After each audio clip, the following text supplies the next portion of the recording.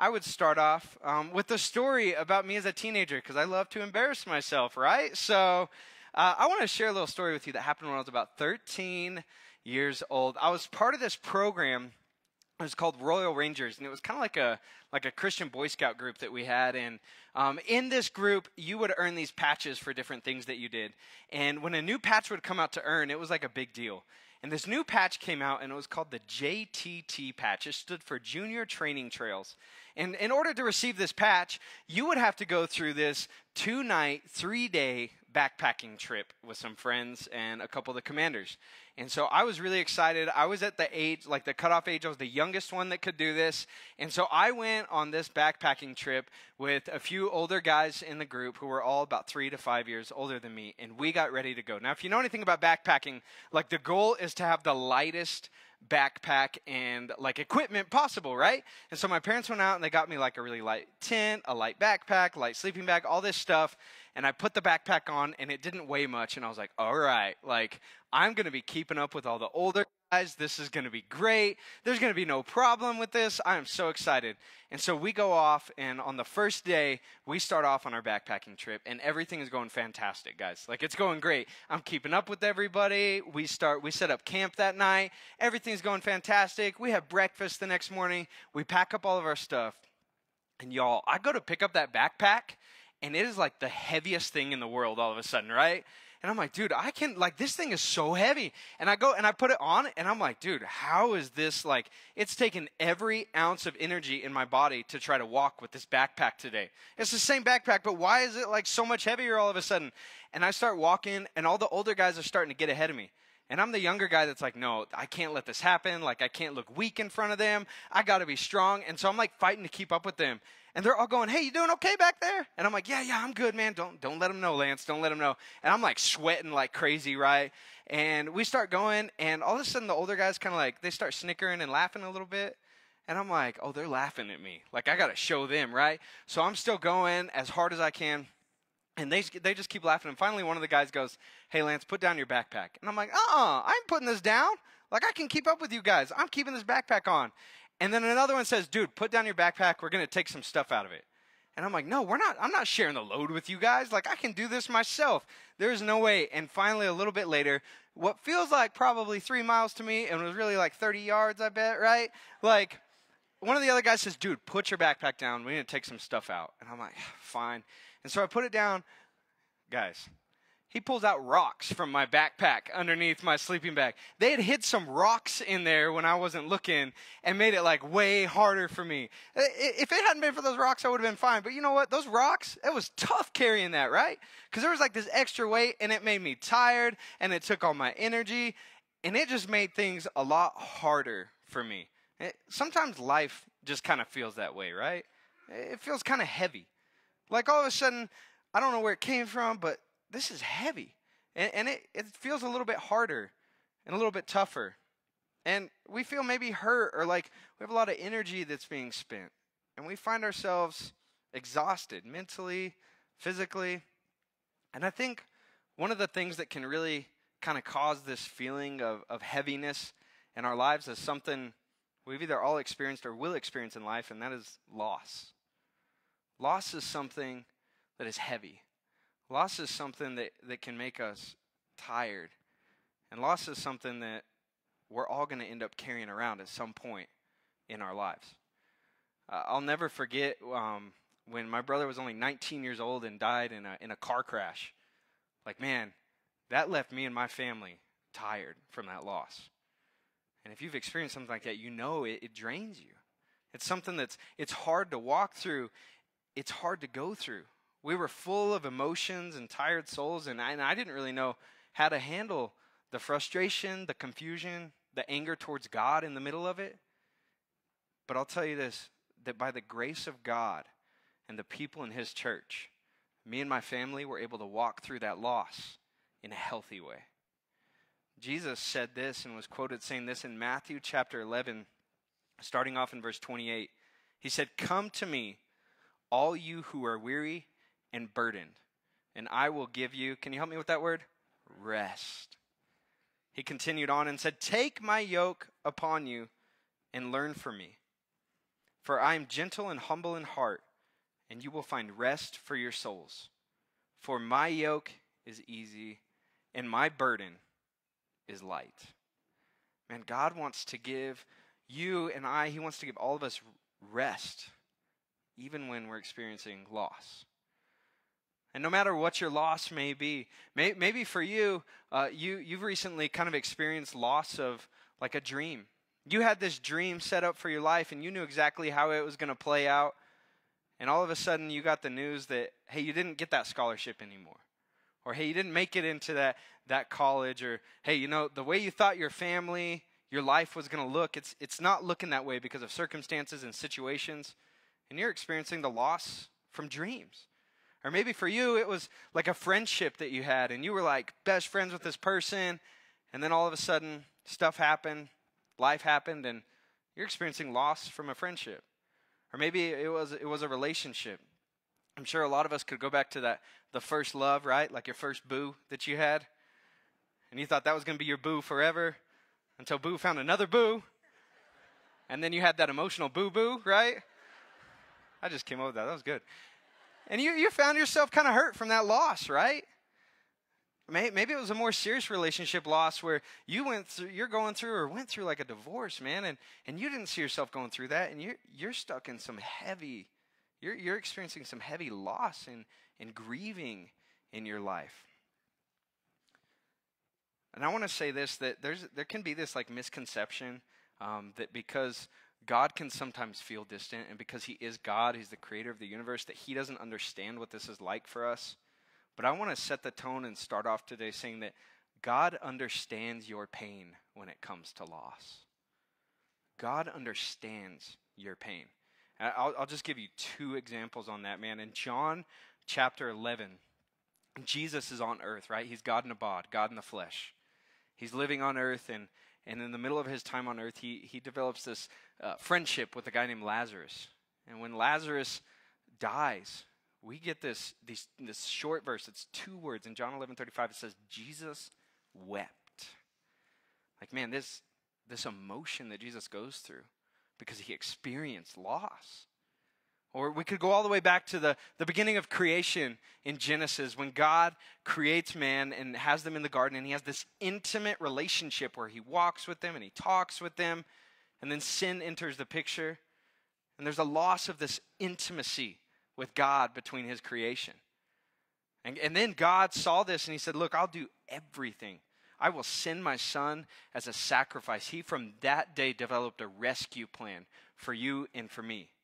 Because that loss was too great for God to just stand by and not do anything with. He said, I want to rekindle, I want to reunite with my creation and my children. God gets and understands our loss. And His desire is to love us and lead us through these tough times. And so while we could talk about a lot of things when it comes to loss, today I want to talk about specifically kind of what to do in the waiting period when it comes to loss. Like when we're stuck and things aren't really going the way we're honestly wanting them to, things aren't going the way we thought they were going to be, and we're kind of waiting. We're kind of stuck. We're in that little bit of a limbo phase. Like, what do we do with this? When we're asking questions like, God, where are you in all of this? Or more specifically, God, where are you right now? Right this moment in my story, God, where are you? And my question is this: how do we wait and not lose hope? I think one thing that really brings me comfort as I read Scripture and kind of dig through God's Word is that I'm not the first person to experience loss. And I'm not the first person to be stuck in a waiting period and kind of wonder where God's at. We're going to look at a writing and a prayer from a guy named David, who's one of my favorite people to look at in Scripture. Like, David is absolutely phenomenal. When he's kind of first on the scene in Scripture, he's brought up to be anointed as the next king of Israel. And while everybody would look at him and say, his brothers are like bigger than him, they're stronger than him, why wouldn't one of his brothers be king? God says, I look at his heart. And David is known as a man after God's own heart. And so when I hear of somebody like that, I'm like, man, I want to know how somebody like that handles loss. I want to know how they kind of walk through this story. And so we're going to look at Psalm chapter 13 today. And while we don't necessarily know exactly when David wrote this, a lot of scholars agree that he probably wrote it when he was on the run from King Saul. And so David had been anointed king. He goes out and he like slays Goliath with the slingshot. And then he becomes like a leader in the military, and he becomes very successful. And in the middle of all of this, Saul, who is the current king, gets extremely jealous of David. And so he decides, I'm going to kill David.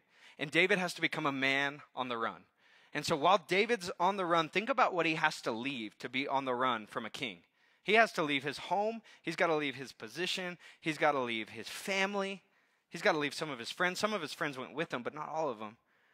And so David ends up experiencing this extreme loss while he's on the run from Saul.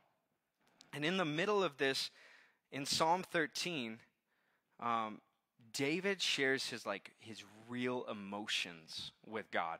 And he's extremely honest with him. And there's 3 parts of this chapter broken into 2 verses each. The first 2 verses, David is going to kind of talk to us and present the problem. Here's what I'm going through, God. Here's what I'm struggling with.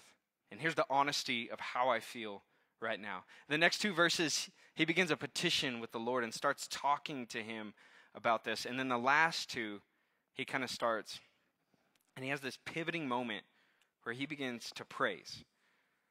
And so we're just going to start off in the first 3 words that David says in this prayer. He says, "How long, Lord? How long, Lord?" It's such a powerful beginning because he's essentially asking God, God, I've gone through this loss and I'm in this little bit of a waiting period. And I'm wondering, how long is this going to last? When I read this, I kind of thought of, when you're on a trip and you're a little kid with your parents and you're driving somewhere and the question that you keep asking is, are we there yet? Right? Like, are we there yet? And they're like, dude, we are driving to Walmart. It's 10 minutes and you've asked 50 times. Like, calm down. But we keep asking why, because it seems like it's taking longer than it should. And the funny thing about loss, man, is it seems like it almost slows down time, doesn't it? Where we're like, man, how long? And David is being real about this. He's saying, how long, Lord? And the next words he says is, will you forget me forever? Like this emotion that David is like starting off with. He's saying, I don't want to feel alone anymore. Like, God, just tell me there's an end to this. Because it feels like this is going on forever. And Lord, I just want to know, how long? He says next, he says, how long will you hide your face from me? God, I feel like you're literally hiding from me right now. And I just want to know, how long is it going to be this way? When I was a kid, like, one of my absolute favorite games was hide and seek, right? But one of the most terrifying things that can happen is when you're playing hide and seek with like your dad or an older sibling, and all of a sudden you can't find them anywhere, right? And you're like, oh no, they're actually hiding from me, right? And you're terrified and you're looking around. David is in that where he's going, God, I'm looking for you. I'm searching for you. And it feels like you're not here. And I just want to know, how long will you hide your face from me? He's saying, God, please show up in my story right now because I need you. I need you. Next, he says this, how long must I wrestle with my thoughts and day after day have sorrow in my heart? I love the word that David uses here when he says wrestle. Because if you've ever wrestled anybody like your size or bigger, like if you wrestle with a little kid or you're like your kids and you're a parent or something, like that doesn't count, right? We all know you're going to win that wrestling match. But if you wrestle with somebody who's like your size or bigger, what happens? It takes every ounce of energy for you to just like survive that wrestling match, right? And what happens is you get tired, man. I've never seen anybody jump up from a wrestling match and be like, all right, I'm ready to go run that 10K. Let's do this. Because wrestling makes you tired. And when we go through loss and we're in the waiting period, we get tired wrestling with those emotions, wrestling with those thoughts day after day. And it takes every ounce of strength and stamina as we wrestle with the stress, the pain, the fear, and the depression. David here is wrestling with his thoughts and this persistent sorrow in his heart. And then he says this next. He says, how long will my enemies triumph over me? He keeps repeating these words, how long, to God. And the crazy thing about like when we talk about loss is that this is something that is hard because it can just pop up, right? And we can remember this through certain scenarios, certain things. And it's something that tends to kind of just come back over and over again. And he says, how long will my enemy triumph over me? And maybe like David, you're wondering, am I going to have victory again? Or does this mean the end for me like dating? Like that didn't work out, and I lost the one that I thought was going to be the one for me, so I think I just give up now. Or I really thought I was going to get that promotion or like that advancement at work, and that was a dream of mine. And now that I've lost that, I don't want to try anymore. He says, how long will my enemies triumph over me? I didn't get accepted into that college, so maybe I just give up on school completely. And this loss can make us feel like we just are losing and not having victory. And then David says this next. He says, look on me and answer, Lord my God. Like, David is so direct with God in this verse right here. He doesn't even say like, please, right? He's not like, please look at me. He's like, no, God, look at me and answer me. David is so direct with him because his emotions are high. He's being honest about how he feels. And he says, God, look at me and answer me because I need you. I need you to see me, and I need to know that you notice my pain in this loss. And then he says, give light to my eyes, or I will sleep in death. He's saying, man, things look so dim right now, and the future feels pretty dark. And God, I'm asking you, would you give me some light to my eyes? Let me see where you're at work here. Let me see where you're still at work in my life. God, let me see this situation with your eyes. And then he says, and my enemy will say, I have overcome him, and my foes will rejoice when I fall. These first four verses, man, are like so emotional from David. He's being so real with God, saying like, man, I feel alone, I feel lost, and I feel hopeless. And so as we walk through these, just through the first four, I think there's two things that we can really pick up when it comes to David. And the first thing is that we have to be honest about what we're feeling, especially when it comes to loss. To kind of prepare and get ready for this message, because this is a really tough message to preach. I made some phone calls and I talked to some people that have dealt with loss and walked through this in ways that were like, man, their lives were honoring God, and they dealt through it and walked through it in a healthy way. And so one of the people I decided to call was Sue Vasquez, and I talked with her about some of the stuff, and she told me something that I absolutely love that I wanted to share with you today. She told me we need to remember that it's okay to feel broken, and I can't speed up the grieving process. Like, we're all going to grieve in different ways. We're all going to grieve on different lengths in different situations. And I think just like David shows us here, man, it's okay to feel broken, especially when it comes to loss in our lives. And we got to be honest about that. And sometimes we might think like, I really don't want to tell God I feel broken. Man, God already knows how you feel. God knows that. And so we can go to him and say, God, this is how I feel. This is what I'm going through, and be honest, just like David was. And I think we need to remember too, if we have somebody in our lives they feel broken, we might not necessarily know what to say, but the most important thing we can do is to be there for them. And to, as the church, show up and let them know that they're not alone and that we're with them in this. And the second thing that we kind of see from David is, don't compare your loss to others. We don't need to try to get into some kind of like hardship Olympics and win a gold medal, right? It's not about comparing our loss to others, because, man, let's just be honest. No matter how small you may feel like your loss is, if it hurts, it hurts. And if it matters to you, it matters to God, because you're his son, you're his daughter. And if it matters to you, like God, it matters to him, and he wants to hear from you about it. And he wants to talk with you through it.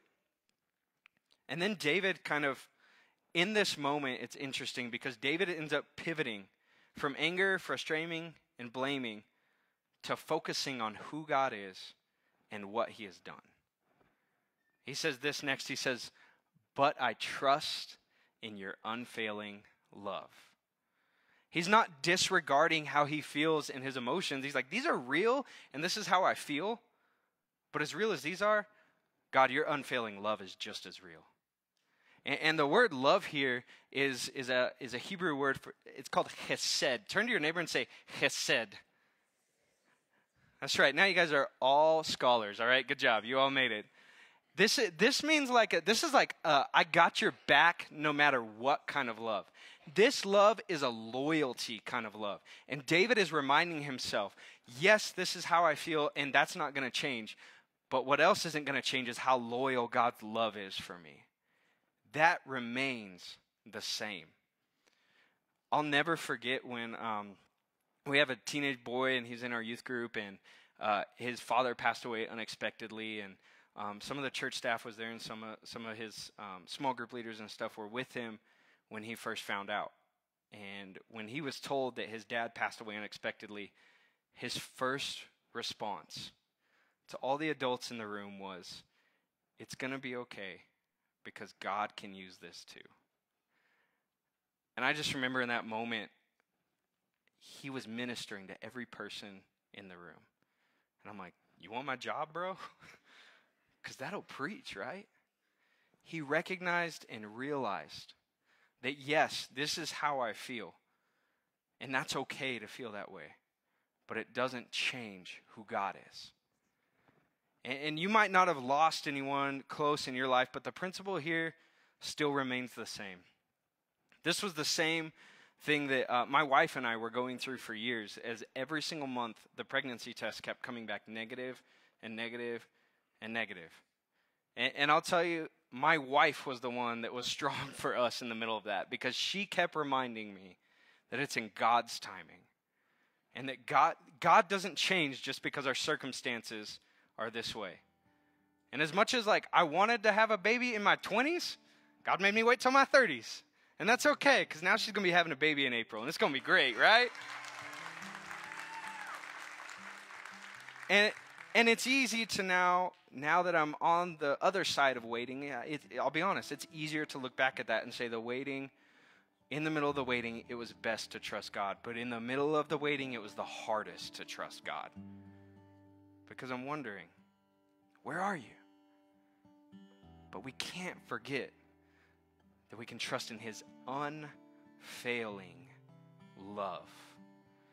David then says this, he says, my heart rejoices in your salvation. Man, David here is going, hey, if nothing else, God, if you give me nothing else, my heart can rejoice because you saved me. Because through grace on the cross, and even though Jesus hadn't come yet, and David was trusting in a promise to come, he says, my heart rejoices in your salvation. And so in the middle of our loss, man, if God does nothing else, he has saved us and sacrificed his son so that we could have an intimate relationship with him again. And he closes off with this statement. He says, I will sing the Lord's praise, for he has been good to me. David says, I'm not going to disregard my emotions and how I feel, because we grieve and we need to grieve, right? This is why Jesus said, blessed are those who mourn, for they will be comforted. But David also recognized that my loss and my grieving never changes who God is. And he's still there for me. And he loves me. And his mercy and grace is there, and his peace is there to comfort me. And so Mike is going to play a little song for us, and I just ask that we just kind of take a moment to reflect and respond. And maybe you've just kind of gone through some loss in your life. Take a moment to talk to God about it and be real. Or maybe you need to reach out to a friend about it and talk to someone. Or maybe you know somebody who's going through some loss right now, and you could take this moment to pray for them and to lift them up to God. Let's just take a moment to, as a church, reflect on this together. Faith can move the mountains. Let the mountains move. We've come with expectation, waiting here for you.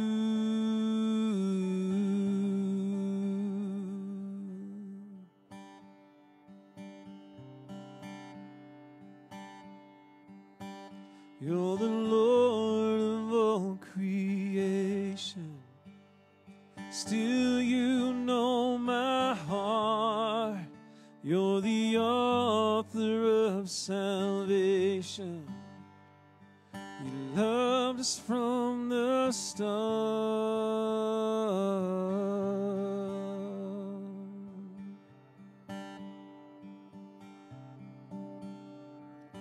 Waiting here for you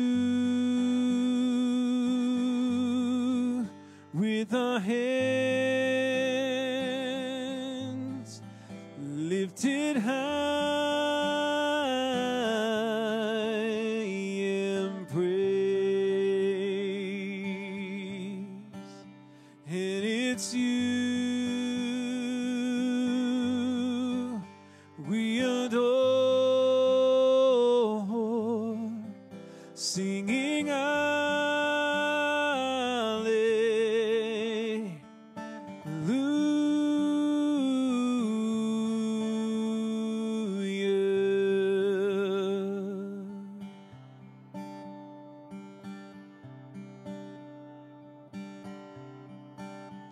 you are everything you've promised.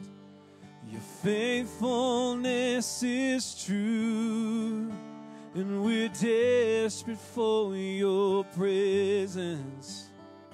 All we need is you.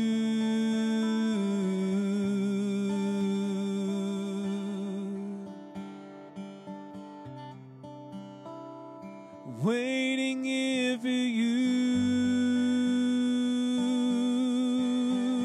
with our hands lifted high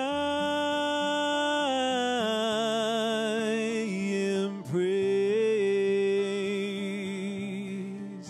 And it's you we adore, singing hallelujah.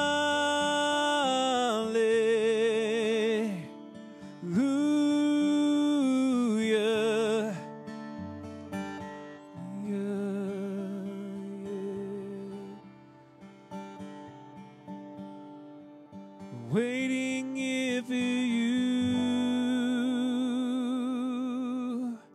with our hands lifted high in praise. It's you we adore, singing hallelujah,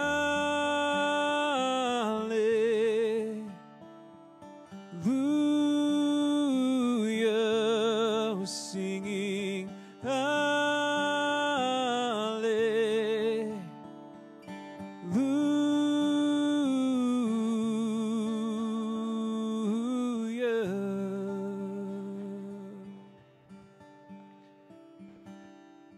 David's psalm that he wrote showed us, he started with the problem. He said, God, you seem distant.